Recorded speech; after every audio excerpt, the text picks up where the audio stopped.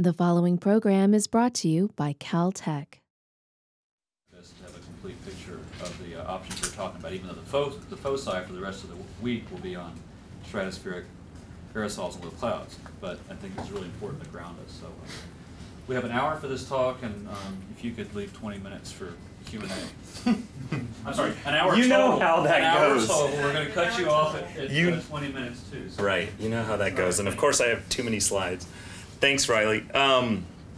So actually we are kind of bleeding into the mitigation and geoengineering side of things, whether we liked it or not.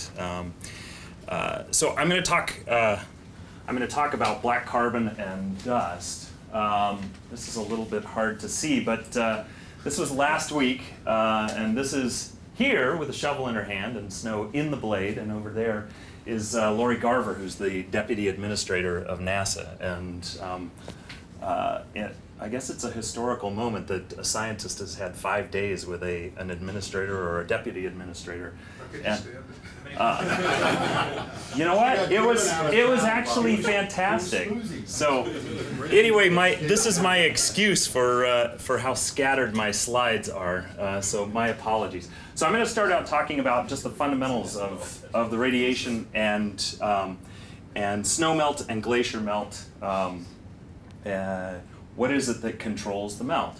Then I'll talk about observations from the globe, what limited information we actually have from around the globe, where we know the impact well, largely in the upper Colorado River Basin, and then what then are the implications for where we don't know the impacts well.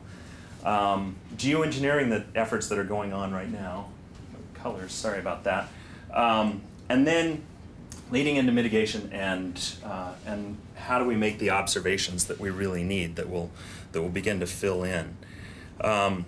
So there's been a great deal of discussion in the last few years related to the atmospheric brown clouds.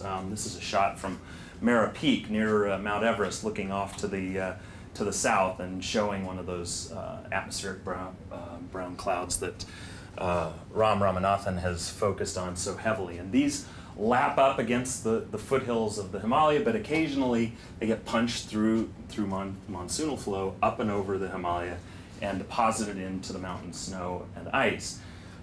Dust storms also are carried through. This is in the upper Colorado, taken for those of you from Colorado. There are a few of you here. This is from the summit of Mount Sneffels, looking out across to about, I think they're about 14,000 foot peaks showing here. And this was in the spring of 2009 when we saw a particularly heavy dust load. So as I mentioned, there's been heavy emphasis on black carbon. This, while there were papers previous to this, it really in the last few years got a big kickstart from Jim Hansen's paper in 2004 that used a fairly unrealistic scenario of a 5% absolute drop in snow albedo. But this again kicked off several papers and a great deal of new effort, either in Tibet or even in the western U.S. And then Ram's recent work looking at, this is largely black carbon in the atmosphere, the atmospheric heating. And then Ming Jing's work recently in western China. But I want to emphasize here black carbon in the snow of glaciers in West China and its potential effects on albedos. So for the most part, we don't have the measurements from around the globe. The other thing to keep in mind as we go through this talk, and I'm going to focus mostly on dust, and apologies to Alan and Brian who've seen this talk quite recently. This is the albedo reduction caused by black carbon relative to dust concentration, right? And then for varying concentrations of that black carbon. So as the dust concentration increases, the ability of the black carbon to influence the albedo decreases, okay? And as we'll see in a bit, the dust concentrations we see in the upper Colorado and we infer to be in other parts of the world can reach greater than the parts per thousand. So black carbon in those areas can't really have an effect. So how does this play out? So the dust influences the albedo primarily. This is the energy balance equation. These are some energy balance components in the Senator Beck Basin, where we have 2 energy balance towers in southwest Colorado. A particularly warm series of days as well, 13 to 15 C max temperatures. The black trace here represents the net flux. That's the energy available for snowmelt. And then the net solar is the red trace. Essentially, the sun dominates the snowmelt, right? And the sensible heating terms, even though it's very high temperatures, still those are largely balanced by the net long wave and the latent cooling term in this case. So a modulation of the temperature is not going to have a huge impact, whereas a modulation of the albedo has the driving impact on the energy available for melt. So how does that play out? This is in the Upper Colorado. This is at the Morteratsch-Gletscher in a paper by Hans Urlemans. Total of energy available for melt. Here's the net shortwave. So how does this work? Well, the first is just the contrast and the optical properties of ice, which is what makes up the snowpack, and then the dust itself. And that happens primarily in the visible wavelengths, as I'll show in a second. The next is that dust generally comes in the spring, and that's during the period in which the snowpack is warming, the sun's getting higher in the sky, and there's less precipitation that can follow up to cover those dust layers. So if dust came primarily in December and then was covered by the heavy spring precipitation, then it wouldn't really have an effect. Finally, and every bit as important, is that dust generally accumulates in the layer into which it was deposited. And that's shown by these figures that are staggered by a month. This is at Rabbit Ears Pass in Colorado, so about as far away from dust sources in the Upper Colorado River Basin as you can be. And in 1 month's time, these 3 layers then have merged into this single layer, and no dust is infiltrating into the snowmelt. So the dust keeps itself as close to the surface as possible. It's kept there by the matrix of snow, and it can continue to have its impact darkening as the season progresses. Okay, so this is just for clean snow. These are the spectral albedos. In the visible wavelengths, it's largely insensitive to the particle size. Whereas as we step out to where ice becomes more absorptive, then the greatest sensitivity lies here in the near infrared. Out in the shortwave infrared, we only have a real sensitivity when the particle sizes are quite small. So for most particle sizes of snow, the snow reflectance, snow is essentially black out in the shortwave infrared. But the big contrast comes in the visible wavelengths when dust and black carbon are introduced. And important to note is that about half of the solar irradiance comes in those visible wavelengths. So dust is having a big impact in the part of the spectrum where there is a large contribution of irradiance. And then I like to argue that snow actually is the most colorful surface on the planet. It is certainly the one that goes through the greatest range of albedos. And I think I don't have the figure in here, but we have observed snow albedo ranging from about 0.9 down to 0.33. That's what you saw from Colorado with that very heavy dust loading. And these are measured spectral albedos that we've taken in the field with a field spectrometer. These are directional reflectances, but just to show that broad range. And then this heavy dust loaded albedo is down around 0.33. Okay, and how does that play out, the concentration? So it's really important, especially as we get to the remote sensing aspect of this. So these are for varying concentrations of black carbon. The clean spectral albedo here, the brightest, of course. And then we introduce 10 parts per billion of soot, and we start to see that impact in the visible wavelengths. But as the concentration increases, the impact increases in wavelength, right? And it does so continuously. I'm sorry, how thick a layer of soot is it? Or is the concentration through how deep a layer? This is the near surface concentration. Okay, so actually this is the concentration in the top centimeter of the snowpack, and then it's clean snow underneath that. And PBPW is in Parts per billion by weight. by weight. Right. Right. Okay. Sorry, is that the mass of aerosol in the mass of snow? That's right. What it is? Okay. Right. Right. So we define, just as with clouds, we need to define the radiative impact. So the direct effect is the absorption in the visible and the near infrared directly by the dust or the black carbon. Okay? And I say here for large concentrations. So as the concentration increases, that impact reaches out into the near infrared. The first indirect effect comes from the enhanced grain growth. So the increased absorption in the snowpack accelerates snow metamorphism, and that leads to coarser grains. Coarser grains have larger absorbing path lengths for photons, and that further depresses the snow albedo. And then the second indirect effect comes simply from the earlier exposure of a darker substrate, and key in the snow albedo feedback. I'm just going to push past these since I know I have too many slides. Okay, so observations from the globe. So this is the Upper Colorado. Again, this is taken very near Telluride, and this photo was in the LA Times, on the cover of it. Well, it was embedded in the LA Times. It was in Le Monde in France, and all the way out to newspapers in Urumqi. So that particular year, the rest of the globe was very interested in the western Colorado snow albedo. Decreasing tourist trade to Colorado. Well, perhaps.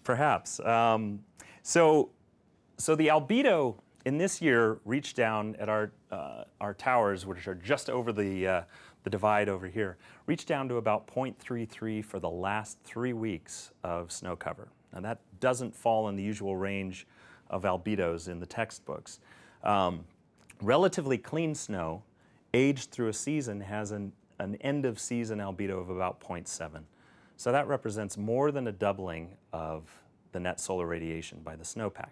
Now, how do you get, for that relatively clean snow, how would you get the same amount of radiation into the snowpack? Well, you would have to move that snowpack and the Earth closer to the sun than Venus. Okay?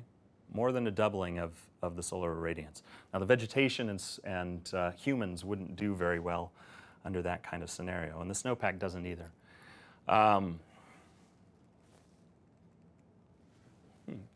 The projector's not punching it out quite as much. Anyway, it does show a good contrast.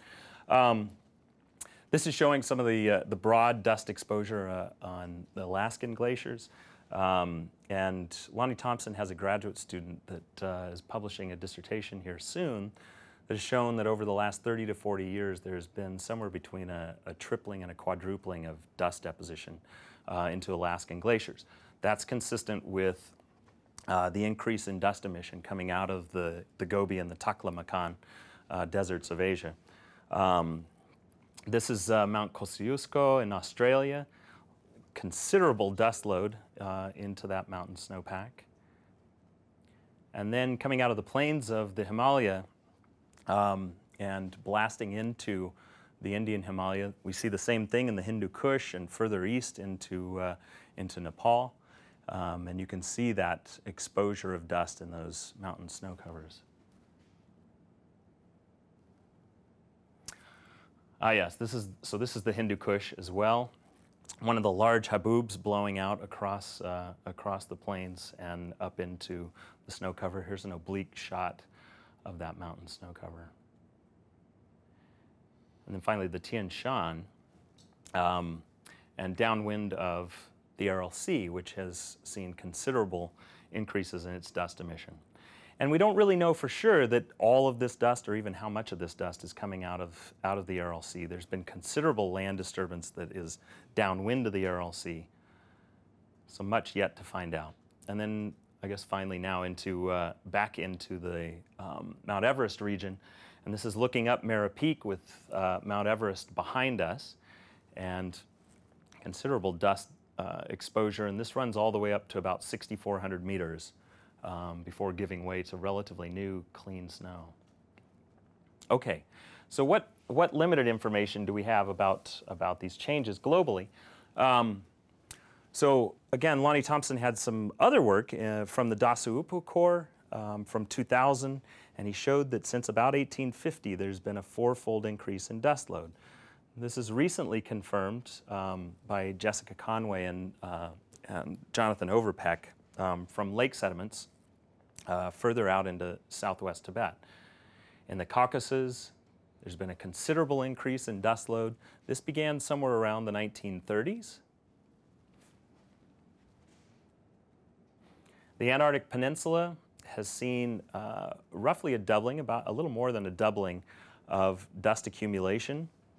And this was coincident, starting in about the 1930s, coincident with the introduction of large numbers of sheep into Patagonia. And when you look at the circulation patterns, it's not surprising that we see a dust increase in the Antarctic Peninsula. So where do we know the impact well? So this is the Upper Colorado River Basin, and again, these dust concentrations that we're seeing out here are on the order of parts per thousand. So lake sediments that we performed in, I think it was in 2006 and 2007 at high elevations.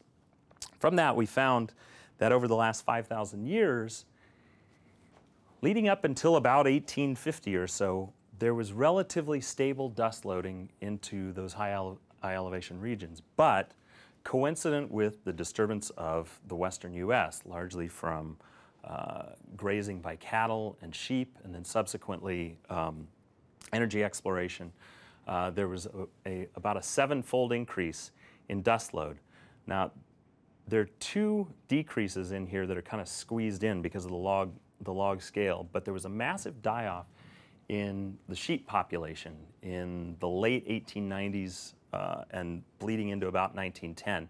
And then the Taylor Grazing Act is coincident with this drop. The Taylor Grazing Act removed large numbers of grazing animals from the public lands. But it appears that we have stabilized somewhat, although we don't really have the resolution from these lake sediments. Nevertheless, the snowpack now is dirtier because of this 5 to 7-fold increase in dust load. And before we had done those lake sediments, it was largely predicted because of the work by Jane Belknap,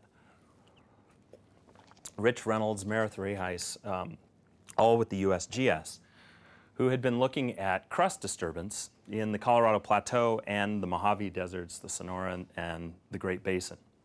These are results of sediment movement, so essentially dust accumulation, for various soils, and this, I think, result is particular to the Colorado Plateau. And you can see that in essentially every case, disturbance creates a massive increase in that dust load. And in general, desert surfaces are armored by crusts. They're armored by physical crusts and biological crusts, cryptobiotic soils. And remember that prior to the 1850s, 1860s, in the Colorado Plateau, out into the Great Basin and beyond, we didn't have the herds of buffalo. They weren't roaming back and forth, tearing it up. It was largely unpopulated.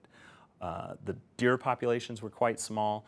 They stayed in the riparian areas and did not wander out because it's very, very dry out in those deserts.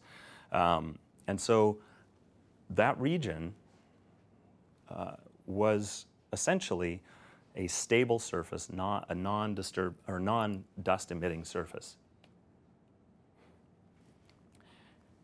Okay, and these dust sources, of course, are regional as I'm describing. These are in the Navajo Nation, starting out in the Little Colorado Band. There's a road that comes across here, considerable disturbance here. And many of you, I would guess, have driven through the Navajo Nation and seen this transformed surface. There's very little vegetation, essentially no cryptobiotic soils, and considerable source material. This is now moving up to central Utah, and you can see the Great Salt Lake right up here. A couple of dust plumes here. We'll highlight these from the Motus retrieval. And then there are other dust plumes coming out of the great, actually these are out of Nevada. The Great Salt Lake Desert is also emitting, but it's covered by clouds here. And then this particularly bright plume is the Milford Flat Fire Scar. In 2007, well, before 2007, this plume was not showing up on the remote sensing retrievals. In 2007, the Milford Flat Fire was the largest wildfire in Utah history. After the fire, the state of Utah and the Bureau of Reclamation went in to apply general rangeland practice, which is to revegetate areas and get the grazing animals back onto the surface as soon as possible. Unfortunately, they had not studied the soils that they were going out to, and there were several thousand acres of cryptobiotic soils. Very, very stable, no grasses, interspersed by shrubs.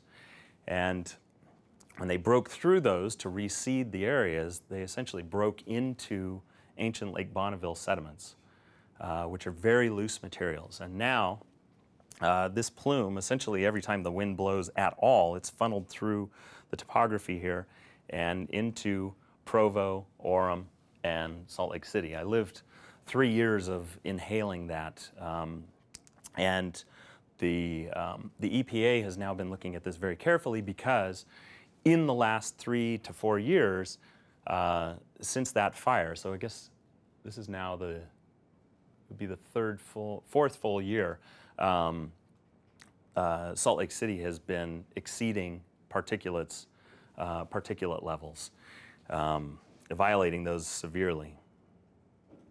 And then what do we face out into the future? So this is a paper by Seth Munson and others, including Greg Oken at UCLA. And what they're finding in the upper Colorado is that there's this exponential response of aeolian sediment, so sediment flux, related to the mean annual temperature in the previous year. And this largely related to a decrease in canopy cover. So as the West heads into a warmer climate, then we may well be heading into increases in dust emission. And this is not just in the West, but other parts of the globe. Okay, so how does this translate into the impact on snowmelt? So we have 2 towers in the San Juan Mountains. We have another tower on the Grand Mesa, and then we're working towards building a broader network in the upper Colorado. We have the general energy balance measurements, but we also have additional radiation measurements that allow us to infer the impacts of dust on the radiative forcing. And so we can then remove that dust radiative forcing from the snowmelt model. These are several years of data, and the spaghetti translates into the dust, the black curve, which is described as dust now. This is current conditions, current meteorology, and current dust load. And then measured SWE are the diamonds here. And so we do quite well with the snowmelt modeling. Now, we can remove the dust radiative forcing on an hourly basis and watch how the snow water equivalent evolves. And so not surprisingly, the snowpack is lasting longer. The difference in meltout days is represented on top of each of these bars. And so over 2005 through 2009, we saw a dust forcing in terms of snowmelt, complete snowmelt, of about 26 to 50 days difference in meltout. So a month to nearly 2 months difference in meltout. And then we ran the scenarios with the cleaner snowpack under scenarios of increases in temperatures of +2 and +4. And those impacts run on the order of 5 up to 15 days difference. So not surprisingly, the dust has a bigger impact, but that's just where there is snow. So not in those areas where there's not snow. And then how do the two work together? Well, in general, the increases in temperature don't really force the melt that much more. And that's because the acceleration by the dust is so potent that the increases in temperature can't really keep up. And that's not surprising given what we saw from those time series of the energy balance components.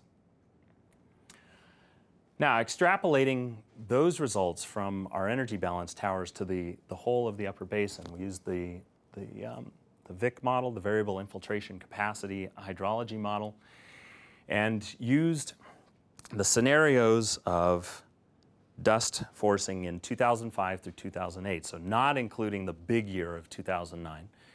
And then we cleaned the snowpack up to about 5 times less dust, so back to that scenario of pre-disturbance, to try to understand how the hydrology of the Upper Colorado has changed with that disturbance in the western U.S. And the results suggest, first of all, not surprisingly, that right now, so post-disturbance is present day, there's a steeper rising limb. For hydrologic management, that is a tough scenario because any kinds of mistakes that occur in the capture and release of water from reservoirs at various scales have bigger implications. And those implications translate directly into dollars. The other is that there's about a 3-week earlier peak because of the dust. And that then moves the mass earlier in the year and loses that mass out further when the hydroelectric generation is important for the warmer temperatures, electricity being generated, air conditioning needing to run. And then also, it pushes the agriculture earlier in the season as well, whereas that mass would be coming out later in the season. And then finally, there's about 5% less total runoff. And this is due to a more protracted growing season and therefore more protracted evapotranspiration. That's not necessarily the case everywhere. It's important that there's the monsoon into the Upper Colorado, and that meets some of the evaporative demands and balances this out. In the Sierra Nevada, in fact, under the dusty conditions, you would see less runoff because of the time at which that snowmelt would be coming and the ET would begin. Okay, so what are the implications for where we don't know the impact well? I just give these as a list. So the first is that we know that warming the snowpack increases its sublimation rates. So through the Clausius-Clapeyron relation, say an increase in temperature from -5 to 0 C, that results in about a 50% increase in saturation vapor pressure. So that more mass is available. There's accelerated snowmelt and retreat of snow cover, and in turn, that can markedly increase the energy fluxes to glacier ice. It also appears that the dust loading is heaviest, not surprisingly, in the lower elevations, so most heavily impacting and expanding ablation zones of glaciers. And there are of course strong sensitivities to the temporal dynamics of snow cover. For instance, this spring in Colorado, there's been a huge record-breaking accumulation of snowfall. There are several dust layers in the snowpack right now, but they continue to be buried. And so we're about to get to June 1st, and we've seen very little radiative forcing by dust. All right. So geoengineering efforts thus far. So we performed one back in 2006 up at Niwot Ridge with scrapers, so long-handled scrapers. We went out, and remember the dust stays near the surface, so it's easy to access. And so for 5 by 20 meter plots up at Niwot Ridge, we scraped the dust off that we could access, and then removed that snow, and came back 10 days later, and we found about 35 centimeters of differential melt. And at 30 days, we saw over a meter of differential melt. Okay, so it can, in fact, have an impact. Now, there are others that are pursuing geoengineering. This is on the Gerschen Glacier at Andermatt.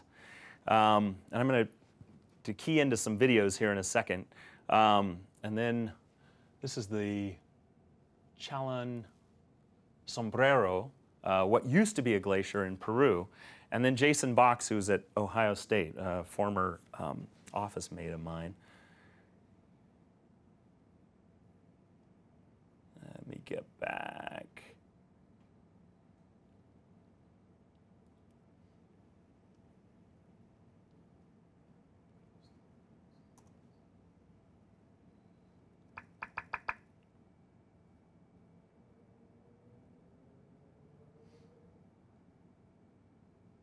if you think heroes are only in movies, Sorry about the ad. over 70% of firefighters are local volunteers. These are our neighbors putting their lives on the line. And when they rely on a battery, there are firefighters everywhere who trust Duracell. And now you can join with Duracell. Fire particulates Just do buy impact specially marked snow melts packs, as and well. Duracell will make a battery donation to local volunteers. These days, don't we all need someone to trust? Duracell, trusted everywhere. There's a very strange sight high up in the Swiss Alps.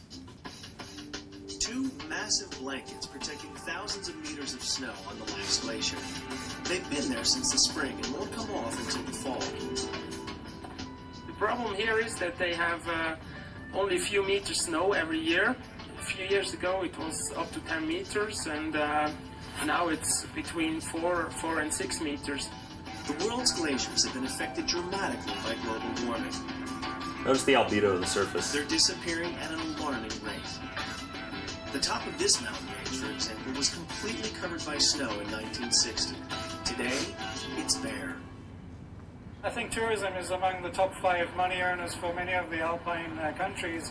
And, well, for each degree of warming, the snow line rises by about 150 meters. Plus, some of the glaciers are also used for skiing today. Albedo is and about if they disappear 0.4, partially or totally, then of course this is going to be a big loss for the income of many ski resorts. These blankets provide a short-term solution. Without them, the snow would have melted months ago, making it impossible for ski operators to open up on time the next season. This blanket is made of a polypropylene geotextile on the downside, like with a very high tear resistance. This ice protector protects the sun just to go through this blanket, and the snow is not melting during the summertime. The snow blankets are manufactured in the mountain town of Naples. These silos store the polypropylene granulates that make up the blankets. Behind me you can see where the polypropylene granulates goes in and get mixed with this UV stabilizate. All right, now let me move to this one. This is Eduardo Gold, who secured $200,000 from the World Bank. Which the glacier used to generate. And little by little, they are seeing that. Back.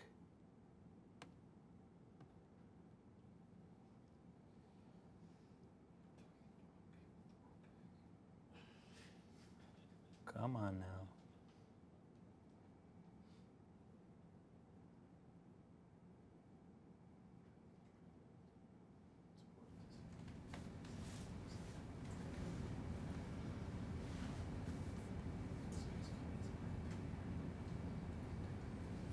All right, well, while that's thinking about that. So, so here's his scenario.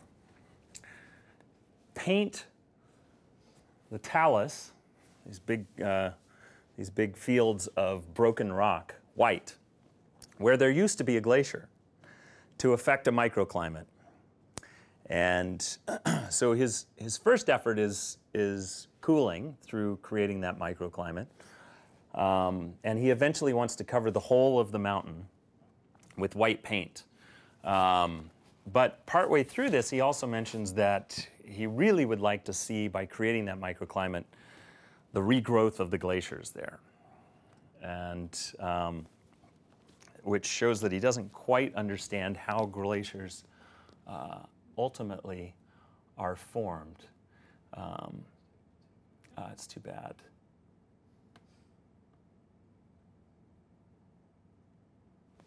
Ah, well. All right. So. Isn't that kind of bogus, or is there anything to that? I think it's bogus. I mean, well, honestly, I think it'll help cool things nearby to a degree. I mean, you increase the albedo. Those are rather dark rocks, and we know from walking on those kinds of surfaces, you can have a rather strong long-wave emission out of them. But in terms of growing the glaciers, yeah, that's bogus. But he still got funded. But he got funded. He got $200,000. All right. I've got psoriasis. And now we start with the psoriasis ad. Sorry about that. I'm thinking, make that dreading. But it's a little bit like red, flaky skin patches. particulates onto dark surfaces. More than a haircut. I need some help. When your psoriasis symptoms have gone from uncomfortable to unacceptable. So this next one, is a little more, it's reasonable in terms of the physics, but it's a little bit unreasonable in terms of the geography. This is Jason Box at Ohio State at Bird Polar Research Center.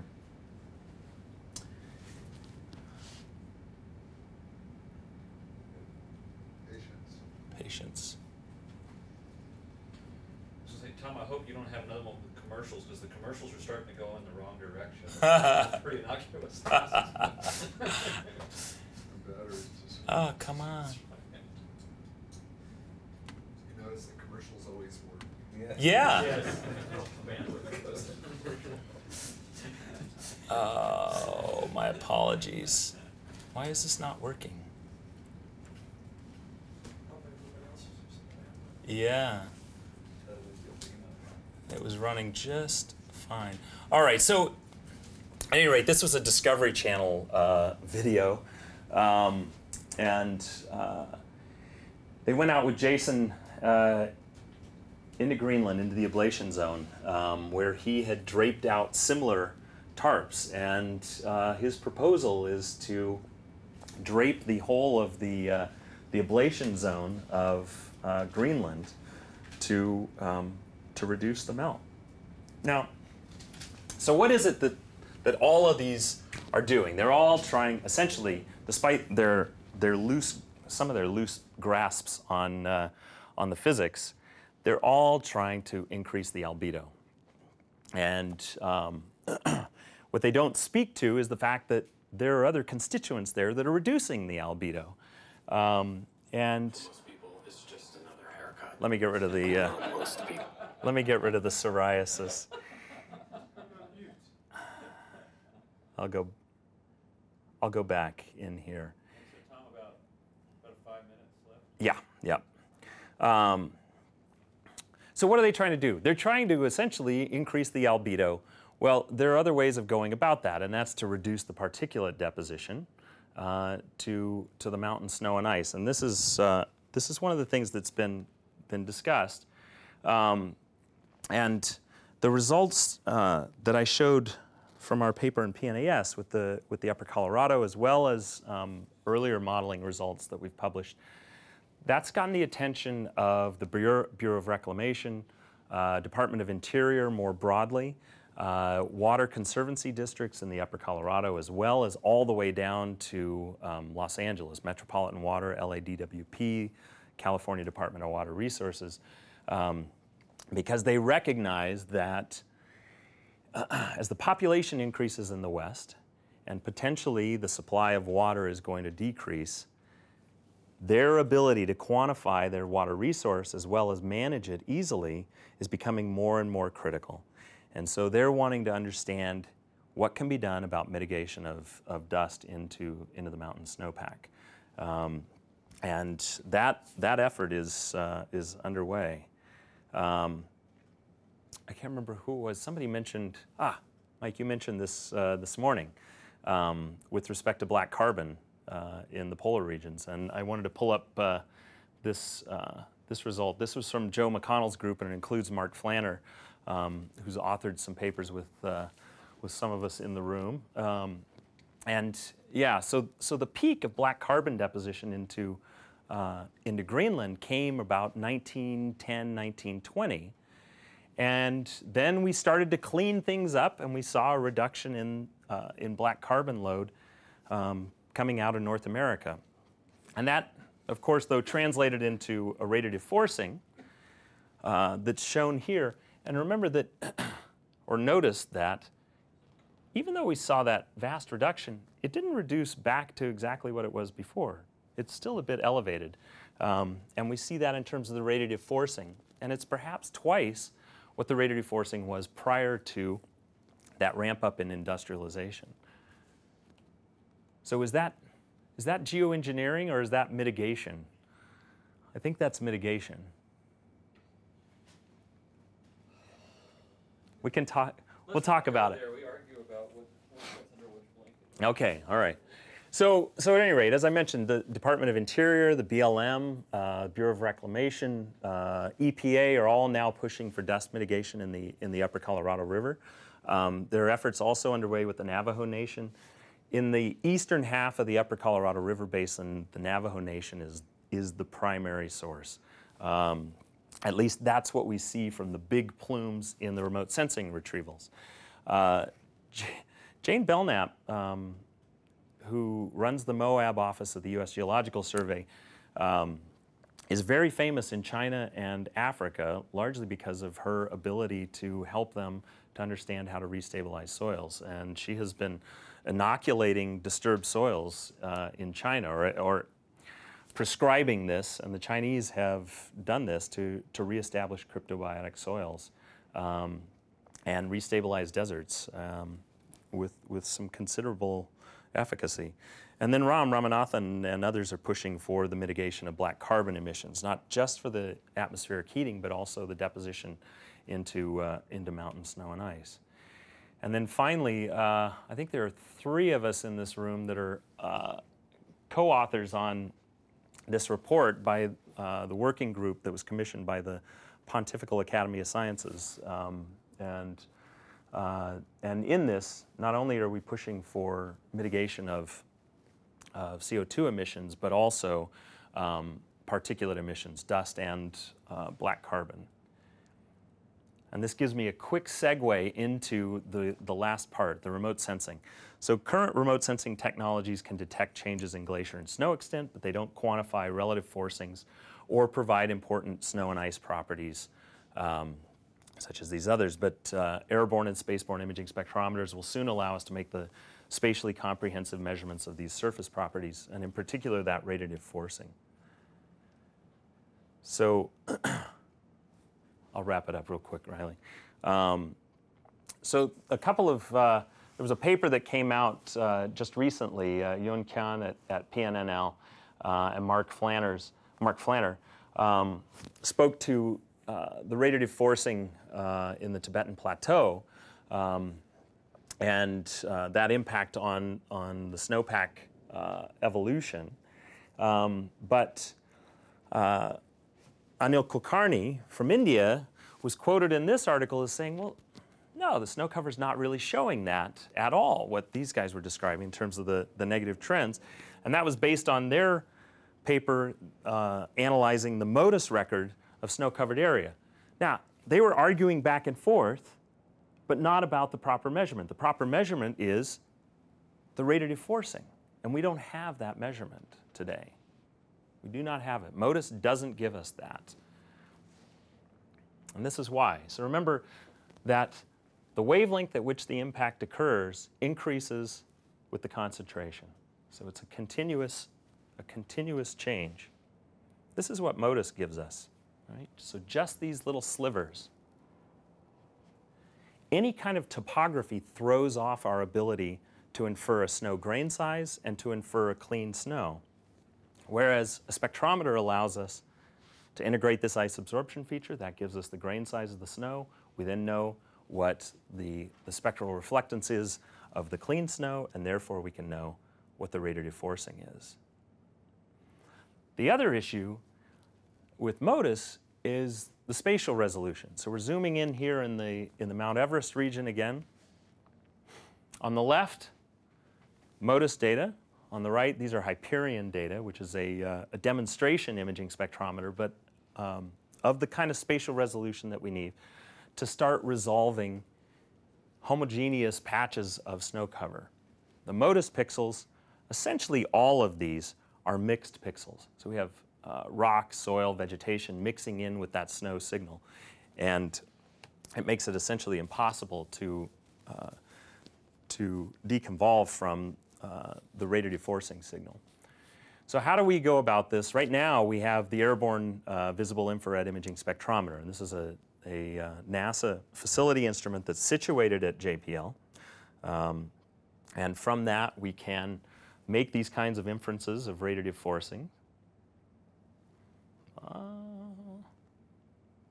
So this is in the upper Colorado. This is a color composite, a true color composite from last year. And then these are the instantaneous radiative forcings, and these are at surface forcings near noon, all right?